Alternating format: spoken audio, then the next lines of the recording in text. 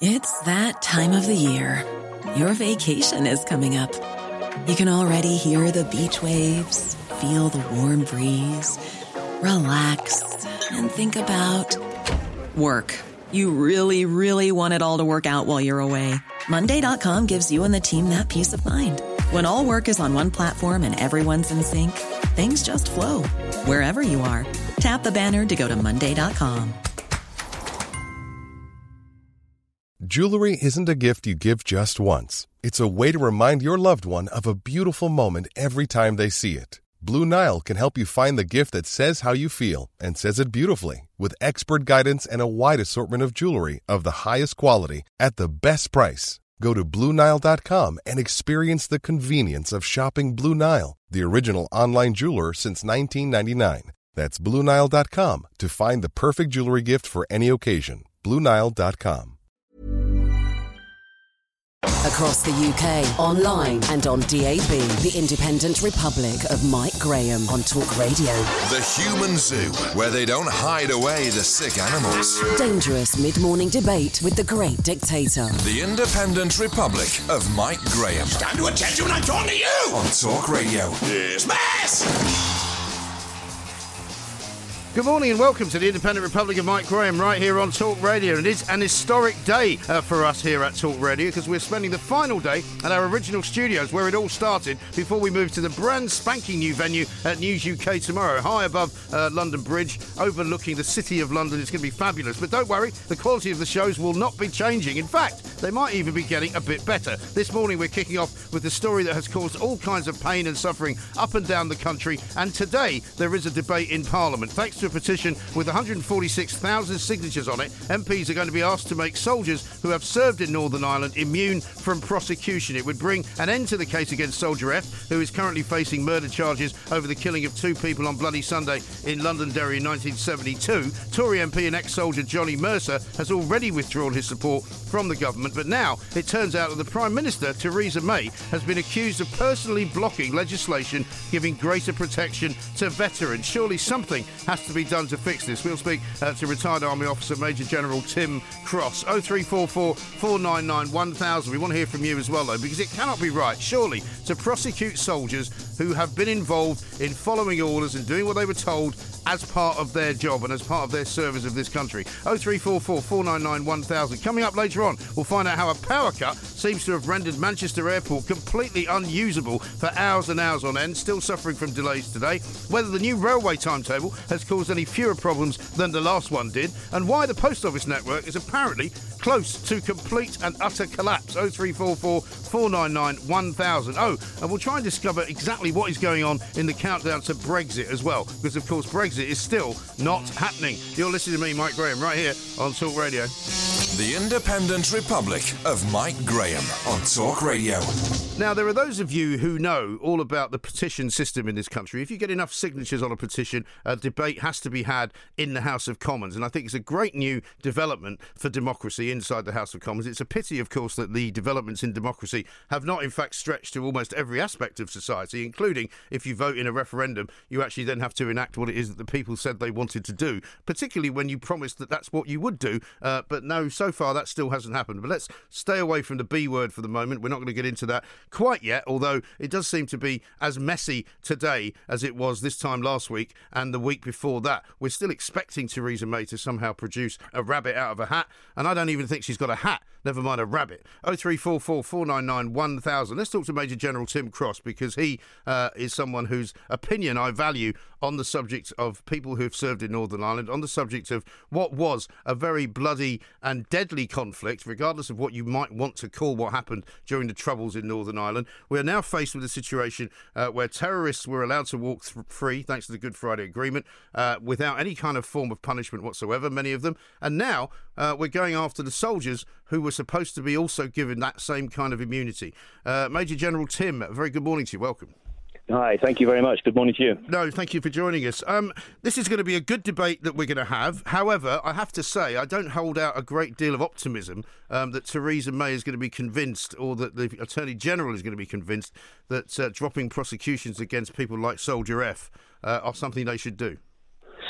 Yeah, well, the devil inevitably is in the detail in these sort of conversations. I mean, the broad nature of it, I think we're all d'accord with what we'd like to see come out of it. But there was obviously some sort of agreement signed, and to change that, and I don't know what was in that agreement, but to change that, I think the Defence Secretary, Penny Mordaunt, who's put this back on the table very quickly, actually, I have to say, to be fair to her, having taken over as Defence Secretary, I think she's going to find herself constrained by what she can and cannot do unless Parliament's prepared to pass new legislation and open up the whole thing, which would be difficult, I think. Sure. I mean, but what is the actual parliamentary sort of wherewithal, if you like, where they could turn around after the Good Friday Agreement was signed, sealed and delivered, which more or less said, well, we'll seal all this off. We're not going to do the Truth and Reconciliation Commission route, but we're going to make sure that nobody gets prosecuted. And then suddenly they start prosecuting soldiers.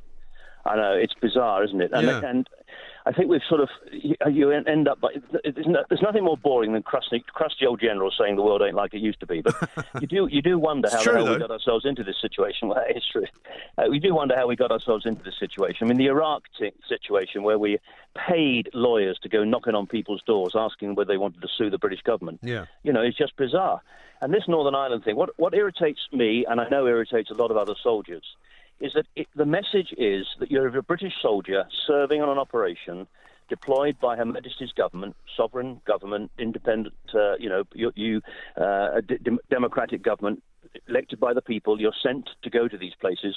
You're then sort of put on an equal footing with the brutal terrorists, IRA, UDA, UVF, all the others of them around the world, who take great pleasure in premeditated, pre-planned murder, and you treat soldiers who have to react to this stuff in split seconds as if they're the same, on the same basis. I mean, it's just not, it sounds a bit pathetic, but it's just not fair. It's not right. Well, no, it's not. And what is within, because a lot of people aren't sure about what goes on inside a military unit or indeed inside a regiment or indeed the whole armed forces. I mean, what is the procedure, for example? What would have happened after Bloody Sunday when people were murdered and I say murdered because they were killed probably unlawfully. But what goes on inside the army in those circumstances after something like that happens? Yeah, well, without pushing back too hard on the unlawfully, we need to be very careful here. The army has to operate within a mass of rules, regulations, conventions, and so on. So there's the Geneva Convention. Yeah. There's the laws of armed conflict under the humanitarian law as well. There are the rules of engagement for each individual operation. A soldier, I served in Northern Ireland in the 70s. In my pocket, and every soldier's pocket, was a card which told them how they had to approach these things, when they could open fire, when they couldn't open fire, and so on. And of course, soldiers are making split-second decisions under the chain of command. It's the chain of command that deploys them on the streets in Northern Ireland. And when something like this happens, then the chain of command does investigate it. Now, again, one of the problems today is that we collectively have completely lost trust in organizations. Yeah. We've lost trust in government, but also in all sorts of other areas, the church, the military, and so on. And so internally, we just don't believe collectively that internal investigations are good enough. But the army did carry out investigations into all of these issues. Now, again, going back to one of the points you made in the introduction, we call these the Troubles, but people forget in the early 1970s, 300 members of the security forces were dying every year. Yeah. This was, far more than died in Iraq and Afghanistan. We were taking heavy casualties, and it was constant, day after day, shootings, bombings. I was a bomb disposal operator in Northern Ireland. The teams were out every day dealing with terrorist devices and so on. So, this was one incident. Of course, it's terribly important for all sorts of reasons. But, we tend to forget Warren Point. 19 British soldiers were killed at Warren Point. Yeah. And many others, Omar bombings and so on. So when we talk about that's not even to mention what happened on the mainland. I mean, I grew up in the 70s in London. I wasn't very far away from the cancer surgeons explosion, which went off in Holland Park, because I used to go to school down the road. And it was a daily thing that you thought about. My mother barely missed the Harrods bomb. I remember the Hyde Park bombing when they blew up all the horses. I mean, horrendous stuff which people don't recognise. No, and the Birmingham bombings and others too. No, you're quite right. So these investigations, yes, they did take part. Now, if I'm honest, as I keep saying in these sort of conversations, the British Army is a deeply flawed organisation because it's made up of people like me. We're flawed human beings. We get it wrong. We make mistakes. And that's inevitable. But so investigating, finding out the truth of what went on, And the decision then to decide that a soldier has acted illegally is not an easy decision to make when you're dealing with these sorts of situations. Yeah. But we do. And be under no illusion, and I want everybody listening to be under no illusion, if soldiers act illegally, then they need to be dealt with. They need to go through the system and if necessary, be punished for it. But very rarely does that happen. I mean, it's not as though soldiers are running riot on the streets. So I don't think this case will ever come to court. Actually, and I think really? to prove that this guy actually committed murder 40 odd years ago. I mean, I don't know about you, but I can't remember the niceties of what I got to 2 or 3 years ago. Well, it's very difficult, and there isn't the kind of evidence that we would have nowadays, like CCTV footage or even somebody's camera phone footage. But we do hear of stories, which may or may not be true, of soldiers shooting people in the back. Now, I don't know if that happened. No. Well, I'm sure there are times when it happens. Now, it's easy to sort of immediately reach a conclusion on that, but there may be all sorts of circumstances behind that. I'm not rushing to defend everything that happened in Northern Ireland. Yeah. We got things wrong, and we needed to learn from it, and I think overall we did learn from it. The British Army is an army that genuinely is determined to do the best it can, to be a force for good in the world. But in terms of, the Bloody Sunday inquiry, for example, if you compare what happened to this young journalist who was killed in Londonderry, we mustn't lose sight of the fact that the IRA and others were quite happy to shelter behind children, behind civilians, shoot from behind walls where there are lots of other civilians around and so forth, which is exactly what happened in Derry with this young journalist that was killed. So for a soldier to try to differentiate between, genuine danger and so on is not easy. I think we did make mistakes in the early days in Northern Ireland. I don't think there's any doubt about that. But, picking up again the whole thing about, do you then put that soldier on the same pedestal as a pre-planned, brutal murder of civilians, bombing, shootings, and so forth, and say we're going to treat you exactly the same way as these people. Guess what, though? They're not even being treated exactly the same way. They're actually being treated worse because the people on the unlawful side of the terror campaign and some of the terrorists that were working and operating, they're walking away scot-free. There's nobody prosecuting them. And this can only, in my view, I mean, I watched an amazing documentary, I think it was on BBC 4 relatively recently, about the soldiers in Northern Ireland. And this one guy told a story of how he was walking down, and I'm sure this will be familiar to you, walking down a street in formation, as they used to do, had his gun at the ready, saw a gun point coming out of a window on the second floor of a sort of terraced house, decided to get into position to fire, then waited and saw, luckily, that it was a child. And a child holding a toy gun.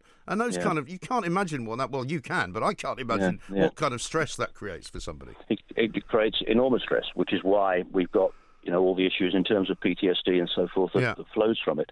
We're not, soldiers clearly are not immune from that. It was to try and, unless you've lived through it, it's very difficult because it's day after day. Yeah. I mean, as a bomb disposal operator, dealing with fear, mostly actually not while you're out on the job, but in between, waiting to be called out. So if you've been out on a tough patrol, there's been shootings and bombings and so forth for the young soldiers, they're then, back in a secure base thinking about, I'm going to do this again tomorrow and the next day and the next day. And it is very wearing. And as I said earlier, recognizing the reality of having to make very quick decisions. The chain of command is important in this. The young officers, the warrant officers, the company commanders and COs and so on, were very conscious of this. And when you look back at the number, we're talking about the height of the troubles in early 1970s, we had 28,000 soldiers deployed in Northern Ireland. Hundreds of thousands of British soldiers served in Northern Ireland over the 30 years of the troubles. And, in the vast majority of cases, they did a brilliant job. Yeah. And yes, did we get it wrong occasionally? We did. Do we need to understand the reality of that and deal with it? Yes, we do. But it's how do that and what you expect from these young guys that I think this debate is all about. And I think the vast majority of people would just say we've lost the plot here. And also and politically, we need to do something about it. Politically, there appears to be nothing but misery that will come from this. There doesn't seem to be any advantage to anyone, really, for raking all this over again, does it? No, although one has to acknowledge, you mentioned the Truth and Reconciliation Committee. I mean, I think, there's an argument to say we could have done this differently in the past. And, I don't want to sound silly about it, but of course, people who lost loved ones in Northern Ireland who were not terrorists, One's got to remember that at the height of the Troubles, there were probably never more than a few hundred hard, brutal terrorists who were doing the killings and the bombings. Yeah. Around them were quite a lot of people who were so very sympathetic to the cause and were prepared to hide weapons and support them and so on. Yeah. But the vast majority of people in Northern Ireland were just good people trying to live their lives. Many of them were sympathetic to the cause, it has to be said, and that cause has not gone away. But a lot of people lost, brothers, sisters, husbands, wives, etc., etc., and in many cases will feel very bitter about it. And we have to understand the reality of that. But then the parents of the soldiers who were killed feel pretty bitter too in many cases. Well, we saw the reaction as well of the people in Londonderry, or Derry as it's now called, to the shooting of the journalist you mentioned earlier. Going up very bravely, in my view, to the offices of these kind of dissident IRA groups and planting their hands painted red on the building saying, we don't want you here. I mean, that takes some guts in Northern Ireland. It does. It absolutely takes some guts, and we need to acknowledge the reality of that and support those guys. Which is why, in the way we deal with all of this, we have to be sympathetic and understanding and as balanced as we can be. Sweeping generalizations are never easy are never right, actually, in these conversations. Yeah. But you do come back to, let's get back to the reality of this. Is it right that a young, I don't know how old he was at the time, 19-year-old Lance Corporal is the only person being held to account over Bloody Sunday? I mean, it just doesn't feel right. It really doesn't. Major General Tim Cross, thank you very much indeed for your time. Retired Army officer, speaking an awful lot of sense. Of course there were mistakes made. Of course government policy could be questioned. And of course individual soldiers may have done things which they were asked to do, ordered to do, or which they did off their own bat purely and simply because of the stress and the danger they were in at the time. You can't go around prosecuting them. And surely, to heavens, when this debate takes place in Parliament later on today, we should be able to vote with our feet and tell MPs this is what we want. We do not want these individual soldiers prosecuted. They should be given immunity, just like the terrorists have been able to walk free from any prison that they were in thanks to the Good Friday Agreement. Surely, to heavens, that is the sensible way forward. 0344 499 1000. We'll take your calls next on Talk Radio. A mid-morning dance with the devil. The Independent Republic of Mike Graham. On Talk Radio. London calling to the faraway towns. Now war is declared and battle come down. London calling to the underworld. Come out of the cupboard, you boys and girls. London calling. 0344 499 1000 is the number. You know what to do. You want to get onto this show and talk common sense. That's what we do. We talk an awful lot of common sense on this radio station and on this show in particular. You can text us on 87222. You can tweet us at Talk Radio. We've got loads of things to talk about this morning. We kicked off, first of all, with Soldier F and the debate that's happening in Parliament today, which MPs are going to suggest that we should really be offering complete and utter immunity to soldiers that served in Northern Ireland. We should not be prosecuting them for murder. That should all be dead and buried and forgotten about. Never forgotten about to the point where people don't discuss it, but forgotten about in terms of punishing individuals who did their job fighting for their country in incredibly difficult circumstances against an incredibly difficult enemy. And all of the enemies, of course, have been given absolute and utter immunity and have walked free from any sentence that they may have been given thanks to the Good Friday Agreement. So we'll take more of your calls on that throughout the show. 0344 499 1000. Coming up, though, let's talk about the railways, because this morning we've got yet another train timetable in place. I don't know whether it's going to be any less effective than the last one, but you might remember this time last year they brought in a new timetable and it was a complete and utter disaster. So let's talk to Bruce Williamson this morning and find out whether things are any better. Bruce, a very good morning to you. Welcome. Good morning. Yeah, I think actually, just listening to the news headlines, we haven't heard anything about train chaos this morning, have we? No. So I think we can conclude that actually the rail industry have learnt the lessons from the fiasco of last year, and that the new timetable has been slipped in relatively smoothly, which at last, it's nice to have a bit of good news, isn't it? Well, it is nice to have a bit of good news, but of course it's tempered as well by some bad news, because there's always a bit of good and bad going on together. And while I'm very grateful and happy that it appears that we may have learned from our problems of last year, another figure has come out in which it says that in 2018, significantly delayed trains have accounted for around 4 million lost hours to train users. Now, it's hard to quantify that in my brain, so I'm going to ask you, I presume this means, and this refers to people being delayed getting to work, being delayed getting to school, being delayed just getting to general, life as it goes on. Yeah, all of those things, yeah. I mean, I think the benchmark is a significant delay is more than 29 minutes, and obviously a cancellation is pretty easy to define if the train doesn't turn up at all. It's been cancelled, and yeah, last year was a really bad year. There's no getting away from that. And the May timetable chaos that we all know about so well not only contributed to the sort of problems in itself, but there were huge knock-on effects. So you may recall it took months to sort out those problems. So that largely explains it. But, there's no excuse. It wasn't a great year for the railways last year. It was not. And, I mean, the other thing we're hearing this morning, and I'm sorry to have a sort of slightly scattergun approach to the railway news today, but we're seeing a load of MPs who have apparently lost all concern for their senses and are urging the government not to give up on HS2, saying that it's going to be a fantastic thing, it's going to be brilliant, even though it's massively over budget and is not really required. They're saying, forget about all these other MPs who say that we should be concentrating more on local railway lines. Let's push on with HS2, otherwise it will be a disaster for Britain. Yeah, I mean, it's a difficult one, isn't it? Because in these uncertain times, it ties into the politics that we all know so much about. And who is going to be the next Tory leader? Boris Johnson, who is the front runner, but the front runner probably usually doesn't end up getting the job. He's stated in the past that he wants to scrap HS2. And there's quite a lot of grassroots Tory activists who think that it isn't that it's not necessarily where we should be spending the monies, I think, is their argument. Yeah, once the price goes up, obviously what you call the benefit to cost ratio goes down, and it becomes harder to justify. I mean, I as a rail campaigner, don't want to present this in a sort of either-or thing. We need the continued investment in the existing network, but we also need that extra capacity because we have a growing railway. Yeah. And there's no sort of do-nothing option. If you scrap HS2, you've got to come up with something else.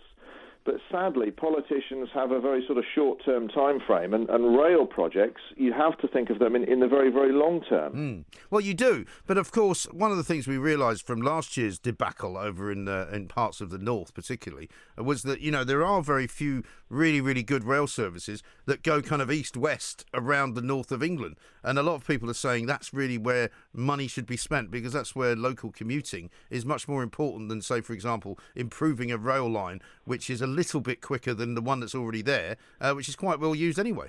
Yeah, I mean, I think there is a very, very strong case for, better connectivity across the north, because then you get the benefits of tying these major cities together, and the north as a whole then becomes a sort of massive economic powerhouse. So, yeah, that investment definitely needs to happen. I mean, HS2 isn't about shaving a few minutes off the journey to Birmingham. It's all about capacity, the fact that our existing network is clogged. So you've got to build a new line. And if you're building a new line, well, you might as well make it high speed, because that's relatively easy to do. Except aren't we now hearing that they can't run it too high speed because that'll cost too much money? Well, yeah. I mean, what we need high speed. We don't need super high speed. There's no point going more than about 200 miles an hour, because then you have to make super straight to super level track, and the energy costs go through the roof then. So 200 miles an hour is a sensible high speed for railways. It gives us all the benefits without too many of the costs. And then you've got the old Oak Common problem as well, haven't you, where it's now coming into a part of West London, which is not really very close to central London. So when you say you can get down there quicker, that's all very well, but then you're not actually anywhere you want to be. You still then have to travel east into London. Yeah, that's true. I mean, obviously we will have Crossrail up and running by then. And that you reckon? Oh, yeah, definitely. You sound very confident. Oh, I am, yeah. I mean, that's 2 years away. HS2 is 10, 20 years away, So there's plenty of time to sort out. Yeah, but that's like saying you can take the high-speed train up from, from Europe, the Channel Tunnel train, and then come all the way up into Stratford, and then you're in great shape, because then you can get another train. I mean, it all takes time, doesn't it? That's the point. Does, yeah. People don't like changing trains, so through services are important, yeah. And ideally, you want to go into central London and sort of connect to a great hub at probably King's Cross and Pancras and in Euston that sort of serves everyone. But yeah, this is one of the cost-saving suggestions that's been put through, that we just take HS2 up to Old Oak Common and forget that very expensive tunnelling through central London to get to Euston. Right. So when are you being told that Crossrail will actually be up and running? I think you and I had this conversation before when you said, well, some of it is. So Yeah, I'm not going to let you get away with just renaming bits of it. So I'm talking about when is it actually going to be possible to get a train from Old Oak Common to Stratford without having to change? I think the current thinking is about 2 years. Let's be pessimistic. Let's say 3 years max. 3? Yeah, but I think it. But wasn't it meant to be finished like last year? Yes, it was. Yeah, right. It's again. Mike, you're always but the thing is, right? Negative stories, aren't you? Well, no, I'm not. I'm just asking you to be as pessimistic as possible, and you're doing that. Possible, yeah, and for it to be 4 years late and over budget, it's not something to be proud of, surely. No, it's not. No, there has been. Definite weaknesses in the project management of Crossrail, yes. Which I think Transport for London have to take some of the rap for that. Right. But pretty much always the buck stops at the very top, really. It does. Well, I mean, you might make a case that you'll be riding on a train that's Crossrail proficient before we leave the European Union.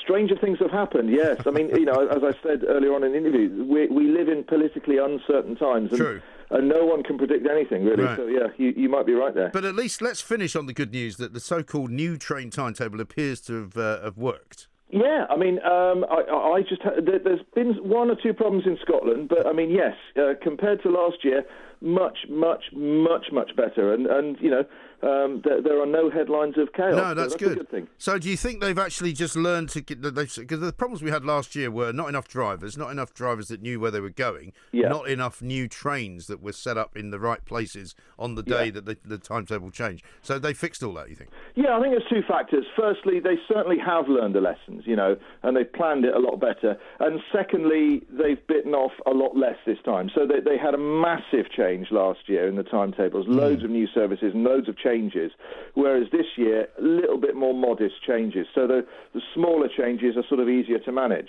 Right, OK. Well, listen, Bruce, delightful to talk to you as ever. Thank you very much indeed. Bruce Williamson there from Rail Futures, talking about some good things about the railways and some bad things. But certainly, I would say HS2 and Crossrail, the two big sort of projects, the big structural administrated projects are not going well at all, because under plans for HS2, it's going to be a 330-mile line connecting London to Birmingham, Leeds and Manchester. Stage 1 of the line, which is capable of carrying trains at up to 225 miles an hour, is due to open between London and Birmingham in 2026. That, ladies and gentlemen, is 7 years away. 7 years to build a railway line. I mean, if this was in China, they'd have done it by last week, after starting it the week before. £56 billion is the budget. They're not going to stick to that. It's going to be a lot more money than that, possibly twice as much. I mean, what is going on?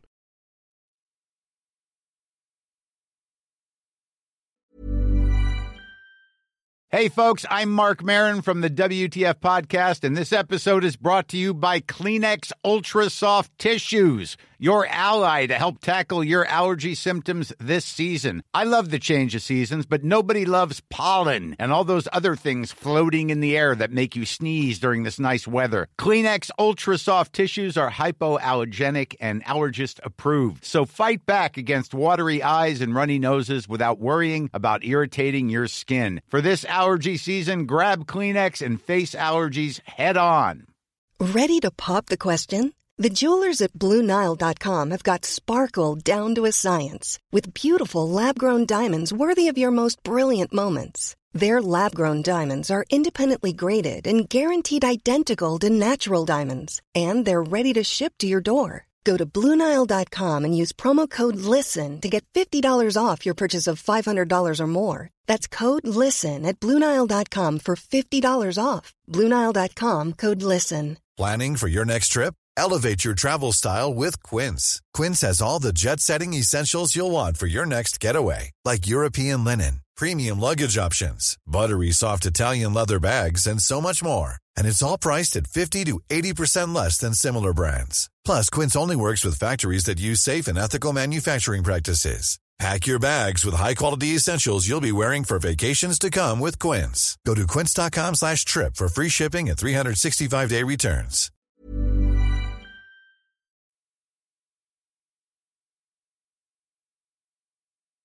The Human Zoo, where they don't hide away the sick animals. The Independent Republic of Mike Graham. On Talk Radio.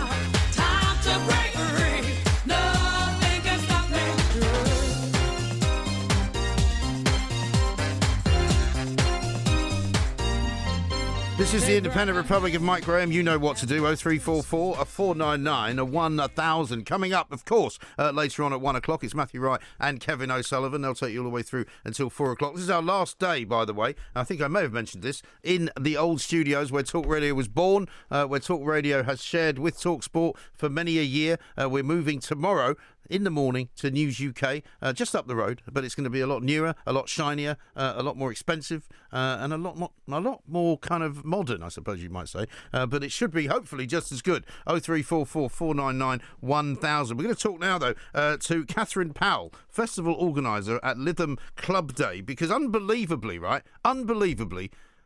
they've done it again. The Jobsworths of this country have said, you can't put any bunting up because it might be a health and safety issue. I mean, for heaven's sake, Catherine, a very good morning to you. Good morning. Now, I'm sorry to have you on the show because clearly you'll be very frustrated at this ridiculous decision that's been made. When did they let you know, and why suddenly now can they not let you have bunting when they've let you have it before? So, Lytham Club Day is the annual parade in Lytham, just down the road from Blackpool, right. And all the little villages around here, they all have these fete days every year, and the bunting goes from the next village. You know, it goes up for the parade, comes down and goes to the next village. So it's not just Lytham; it's all these lovely little villages in Lancashire.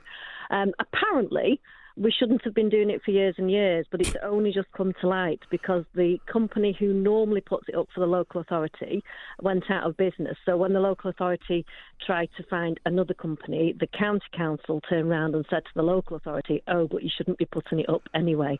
And you shouldn't have been putting it up, for the last 40-odd years. Yeah, but it's never mind the last 40-odd years. It's been up for 124 years, according to my information, hasn't it? Yeah, it has. It has. And what we're saying is, show us the proof where the Buntings brought the lamppost down.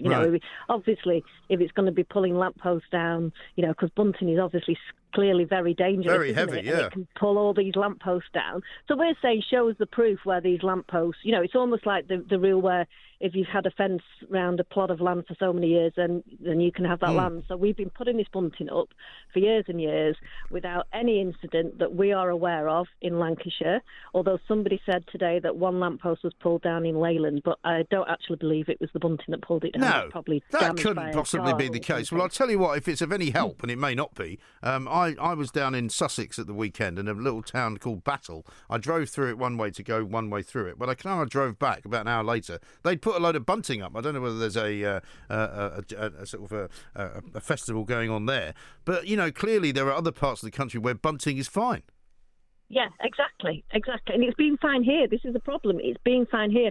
And the thing about the bunting is, to some people, they say, well, what's the fuss all about? It's just a little triangle of material.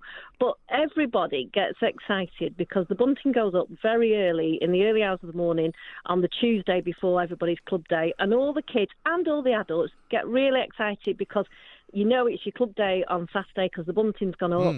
It stays up for a week and then it comes back down again. So, we think it's absolutely ridiculous. And the ironic thing is, if this company hadn't have gone out of business and we hadn't sought another company, we'd have just put it up and nobody have been any of the wiser because apparently we've been putting it up illegally for years and years. So really, it was a shame because we would have just put it up anyway. And the feeling is, well, we'll just have a vigilante group that goes out in the early hours of the morning and we'll get the bunting up anyway. Well, exactly and right. We've had 80-year-old women offering to come up in the thing and do that, but obviously we don't, because if we did that, this will be the year then something happens and we've had it kind of thing. So we just want Lancashire County Council to to look at it again and come up with a solution. Well, really, they ought to, because at the end of the day, the other thing is that these people work for us. It's not like, we work for them. We pay their wages, we pay council tax, we pay towards the running of their organisation, not the other way round. Tell us a bit about the festival itself. What happens at the Lytham Club Day Festival? So it's the largest of its kind in the northwest, and we have a parade which goes for about 3 miles around the town, and then we move up to Lytham Hall, which is a big stately home, and we have the crowning ceremony of the Rose Queen, and we have afternoon entertainment and evening entertainment, and it's just a lovely family day. But we've been dogged by health and safety for the last few years. We've had to bring in barrier all the roads off and the risk assessment, everything, every step of the way in the last 10 years, Club Day could have gone under at any one point because of all these extra regulations. And, which, you can understand that. So we now have marshals on every road and the traffic management's great. But now to pick on the Bunting and to say, it's just another hurdle that we've got to get over. And we're all volunteers, Yeah, right. And we're doing this in our spare time, and then you get told by the county council that you can't have Bunting any longer. So, but we're not just taking it; we're fighting it all the way. How about taking a load of bunting and wrapping it around the council building, something like that? I mean, I'm not trying to encourage civil disobedience, but, something harmless that you could do to draw attention to it. Because I presume if you went all the way back through 124 years, I don't imagine you could find one individual who was harmed by a piece of bunting falling down. Yeah, exactly. I mean, 2012, we had the Olympic torch running through Lytham on Club Day, and the night before there was horrendous storms, really unusual for that time of year, and it shredded all the buntings. It just snapped. It didn't pull, and that was the worst weather we've had on Club Day, or leading up to Club Day, and it just shredded it. So we just tied it around the lamppost. Nobody's, been decapitated by a piece of bunting going across the street. So, but it's the kind of thing you say about civil disobedience. It's the kind of thing that really gets people's backs up, and they really want to stand and do something about it. So, yeah, we will do something about it. And what about the council themselves? Have they said that they'll allow you to make some kind of representation of appeal of the decision? No, we're looking at that at the moment. So our local council, Fylde Council, they're very supportive, but it's the county council that have overruled it. So we're looking. We've had the county councillor talking this morning, who's responsible for it. But that was a bit of a white elephant, what he said, really. We need somebody with a bit of authority. Even though he is the councillor, we need to go kind of above that to the officers and get them out here and tell us what they can do. Yes, quite right too. Well, listen, good luck with it, Catherine, and do let us know. We'll try and keep in touch. And if you manage to get it through, it'll be another great victory for the great people of Fylde and for this country as well. Catherine Powell, festival organiser at Lytham Club Day. Lovely part of the world, Lytham St Anne's. It really is very, very nice. And people go there, of course, when the Open is played there. But apart from that, it's a pretty cool place to be. But the council banning bunting, really? They've got nothing better to do, these people. A mid-morning dance with the devil. The Independent Republic of Mike Graham. On Talk Radio. For what it's worth, it was worth all the while. It's something unpredictable, but in the end it's right. I hope you had the time of your life. This is the Independent Republic of Mike Graham. You know what to do. 0344 499 1000. Talking about statistics, right? And now I know that I shouldn't in any way ever big up another show on another station, but there's a great show called More or Less, which is on Radio 4, which talks about the figures behind the statistics. And whenever they do that, you can be sure that they're just being made up. There was stuff we did last week, for example, about the number of people in organised crime gangs in this country and how many people were being killed by organised crime. It turns out, right, that none of those figures were in fact inaccurate in any way. They were just making them up as they went along. They were taking the fact that there were so many people registered on what they regarded as illegal child pornography sites, for example, and assumed they were all in organised crime. Well, they're not, clearly, are they? Anyway, that's a bugbear of mine. I shall get onto it another time. Let's go first of all, though, now back to the phones and talk to Valerie, who's in Cheshire. Hello, Valerie. Hello, Valerie. Valerie's not there. Let's talk to Paul in Manchester. Hi, Paul. Hello. Good afternoon, sir. Thanks. Good afternoon. Yeah. What would you like to say, Paul? I'd like to talk about Soldier F, so-called Soldier F, Yeah. the 1st Battalion, the Parachute Regiment. Sure.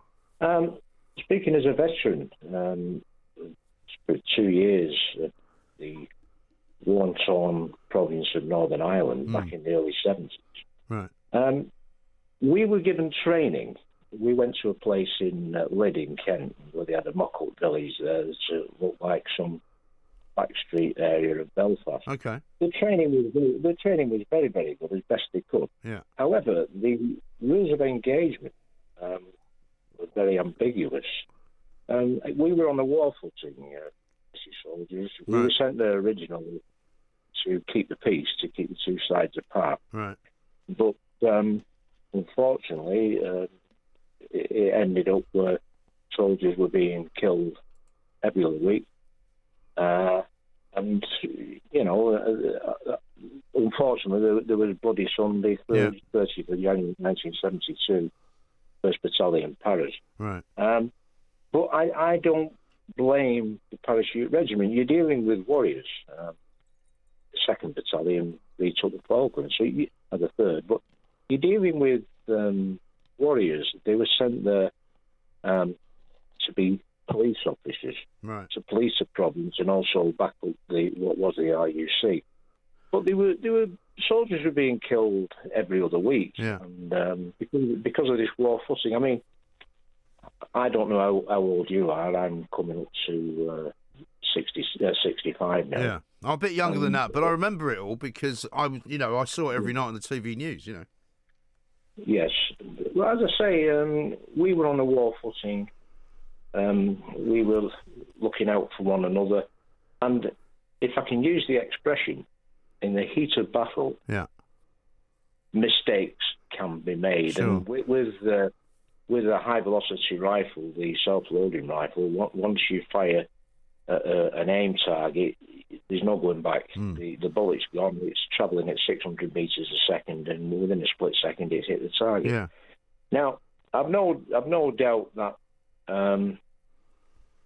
people were innocent.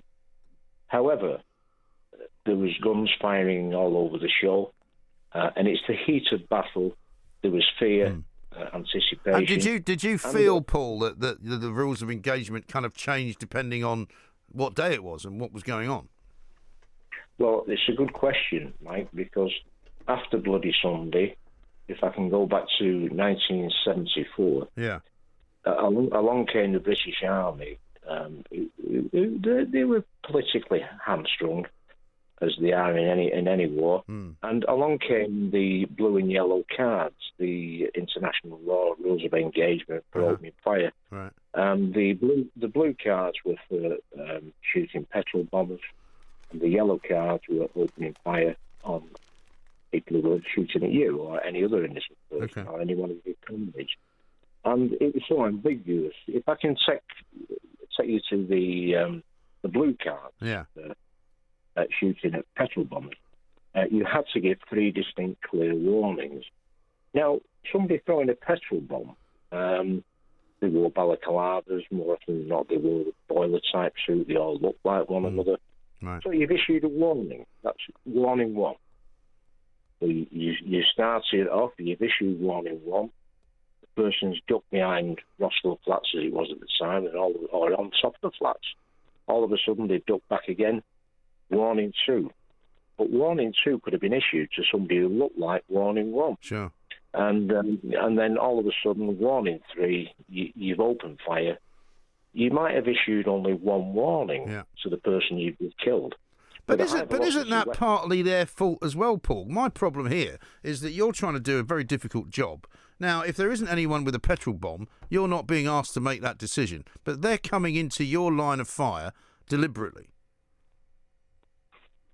Yes, that is another very good question. However, the rules of engagement, because the British Army did everything right in accordance with international law, we're talking about 3 distinct warnings. Right. The ambiguity of it all was unbelievable. Sure. I mean, if you can imagine in the heat of battle, because that's what it was, battle, it was warfare, guerrilla warfare. If you can imagine, you've literally got a split second Yeah. what you're going to do. A split second, because their guns, they had the Armalite rifle at the time, which was also... Yeah. Well, that's it. I mean, if you make the wrong decision, Paul, and you don't shoot, then you could be shot, and that's the problem. But listen, it's a great call. Thank you so much for explaining. You explained it really well, what it must have been like to be in that situation with all of those rules of engagement and all of that ambiguity. Let's talk to Valerie. I think we've got her back in Cheshire. Valerie, very good afternoon to you. Oh, hi, Mike. Hi, Valerie. What would you like to tell us? Your brother was in the Marines. Yeah. This is what I remember. This is like the family of a soldier. Right. He was in the Royal Marine Commando Parachute Regiment. Right. And they knew, they were told, that regiment, because I remember all this, they were told maybe it was 6 or 8 months before they went to Northern Ireland that they were going to Northern Ireland. Right. And there was him, and there was about 3 or 4 others who had... they weren't conscientious objectors, but they had a conscience. Right. They were going on active service in full battle dress against their own people. That's what they thought. Yeah. What happens if we, how can you shoot your own people? Mm. And they went to their commanding officers, there was a number of them, and they asked, please, we would like not to be deployed to Northern Ireland. Send us anywhere else, right, but not on British soil. And they were told no. Right. They had to go. What happened was, with some of them, including my brother, there was a lad from London, another one from Kent. They said they weren't going, and the only way they could not go was to, in those days, buy themselves out of the army. And they had to buy themselves Really? out. Yeah, and was this because they were of Irish heritage, or because their parents were Irish? What? I think there was one lad who had like grandparents who were Irish, but Okay. that wasn't it was something to do with it. But Northern Ireland is, well, it never called it United Kingdom. It was Great Britain. Yeah. It was British soil. Yeah. They're against their own people as Right. they saw it. Sure. How can they do that in full battle dress on active service? Mm. So anyway, that was that one. So there was those soldiers, before they even set foot on Irish soil, there were soldiers there, very, very aware that these are our people. Yeah. This is British soil. You know what I mean? That's before they even set foot there. Sure. Then the other thing is, Mike, and I won't say, if soldiers are not protected on British soil, but they are elsewhere, surely there should be a balance. Surely that soldier, therefore, then, should be able to make a personal decision not to take orders to shoot. Well, I don't Surely think you'd there's have some balance somewhere. Well, I don't know, Valerie, because the trouble is, you can't make it too democratic in the armed forces, because it's not about democracy. It's about it is in the end about following orders. You have to hope that the people giving the orders are doing it in a way which is right, and are doing it with responsibility and with dignity and all the rest of it, and they're not ordering people to do things that they shouldn't do. Yeah. But I don't think you can get too many people with uniforms on making up their own minds whether they decide to do it or not. Well, then there has to be some law then, doesn't there? Mm. They either are protected Yes. or they're not. No, listen, I've been a great supporter of rights for soldiers, because, like I said, the Red Caps incident in Iraq was disgraceful, where these guys were cornered inside a building with no ammunition, with no weapons, and they were butchered by the people who wanted to kill them. And that was the army's fault for not equipping them properly. That's You know? right. And that was a shocking state of affairs. Yeah. But listen, Valerie, very good call. Thank you once again. Some amazing calls today. Let's talk to Dion, who's in Langley. Hi, Dion. Yeah, all right, mate. Yeah. How you doing? Yeah. I didn't watch Eurovision. I watched the boxing instead. Quite right too. Well, it's a lot less time consuming if you watch the boxing. Yeah, I know. And England won. Britain. Yeah, right. Yeah. What do you want to tell us? No, listen, that lady then, she's on about conscientious objectors. Yeah. Which doesn't work, really. You join up. That's your job, regardless where you are. I think so. You know, people are shooting at you. You got to shoot back. I mean, I've had many conversations on the radio about this, and if you join the army or you join the navy or you join the air force, you can't suddenly turn around and go, "Oh, I didn't think I was going to be sent into a battle zone." Well, yeah, you are. That's your job. This is what I was getting to. The country, when I phoned up earlier this morning, we're just getting a really namby-pamby snowflake state. The police have got their hands tied. Yeah. The military got their hands tied. Yeah. And councillors, you know, if you're renting a council house, you can run it as a crack house and they'll tell you off. They don't kick you out. It's just You can't put any bunting up though for the crack house, can you? Well, I don't know, but it's and we have this thing, community service. Instead of going to prison, you do community service. I look at the local court reports in the local paper, and there's people going there for not doing it, and all they do is get told off. Yeah. Well, why don't they just put them in prison where they should have been in the first place? Well, I mean, it's a very good question, Dion. I can't answer it, but I would imagine it's because there isn't any room in the prison because there are too many other people in there. But anyway, Kenneth Noy's coming out soon, so everything's going to be fine and dandy. Across the UK, online and on DAB, the Independent Republic of Mike Graham on Talk Radio. If you enjoyed that, be sure to catch the whole show 10 to 1, Monday to Friday on Talk Radio, via DAB, online or via the Talk Radio app. If you have an opinion on the stories we cover, we'd love to hear from you. Call us 0344 499 1000 or tweet at Talk Radio during the show to have your say. The Independent Republic of Mike Graham on Talk Radio.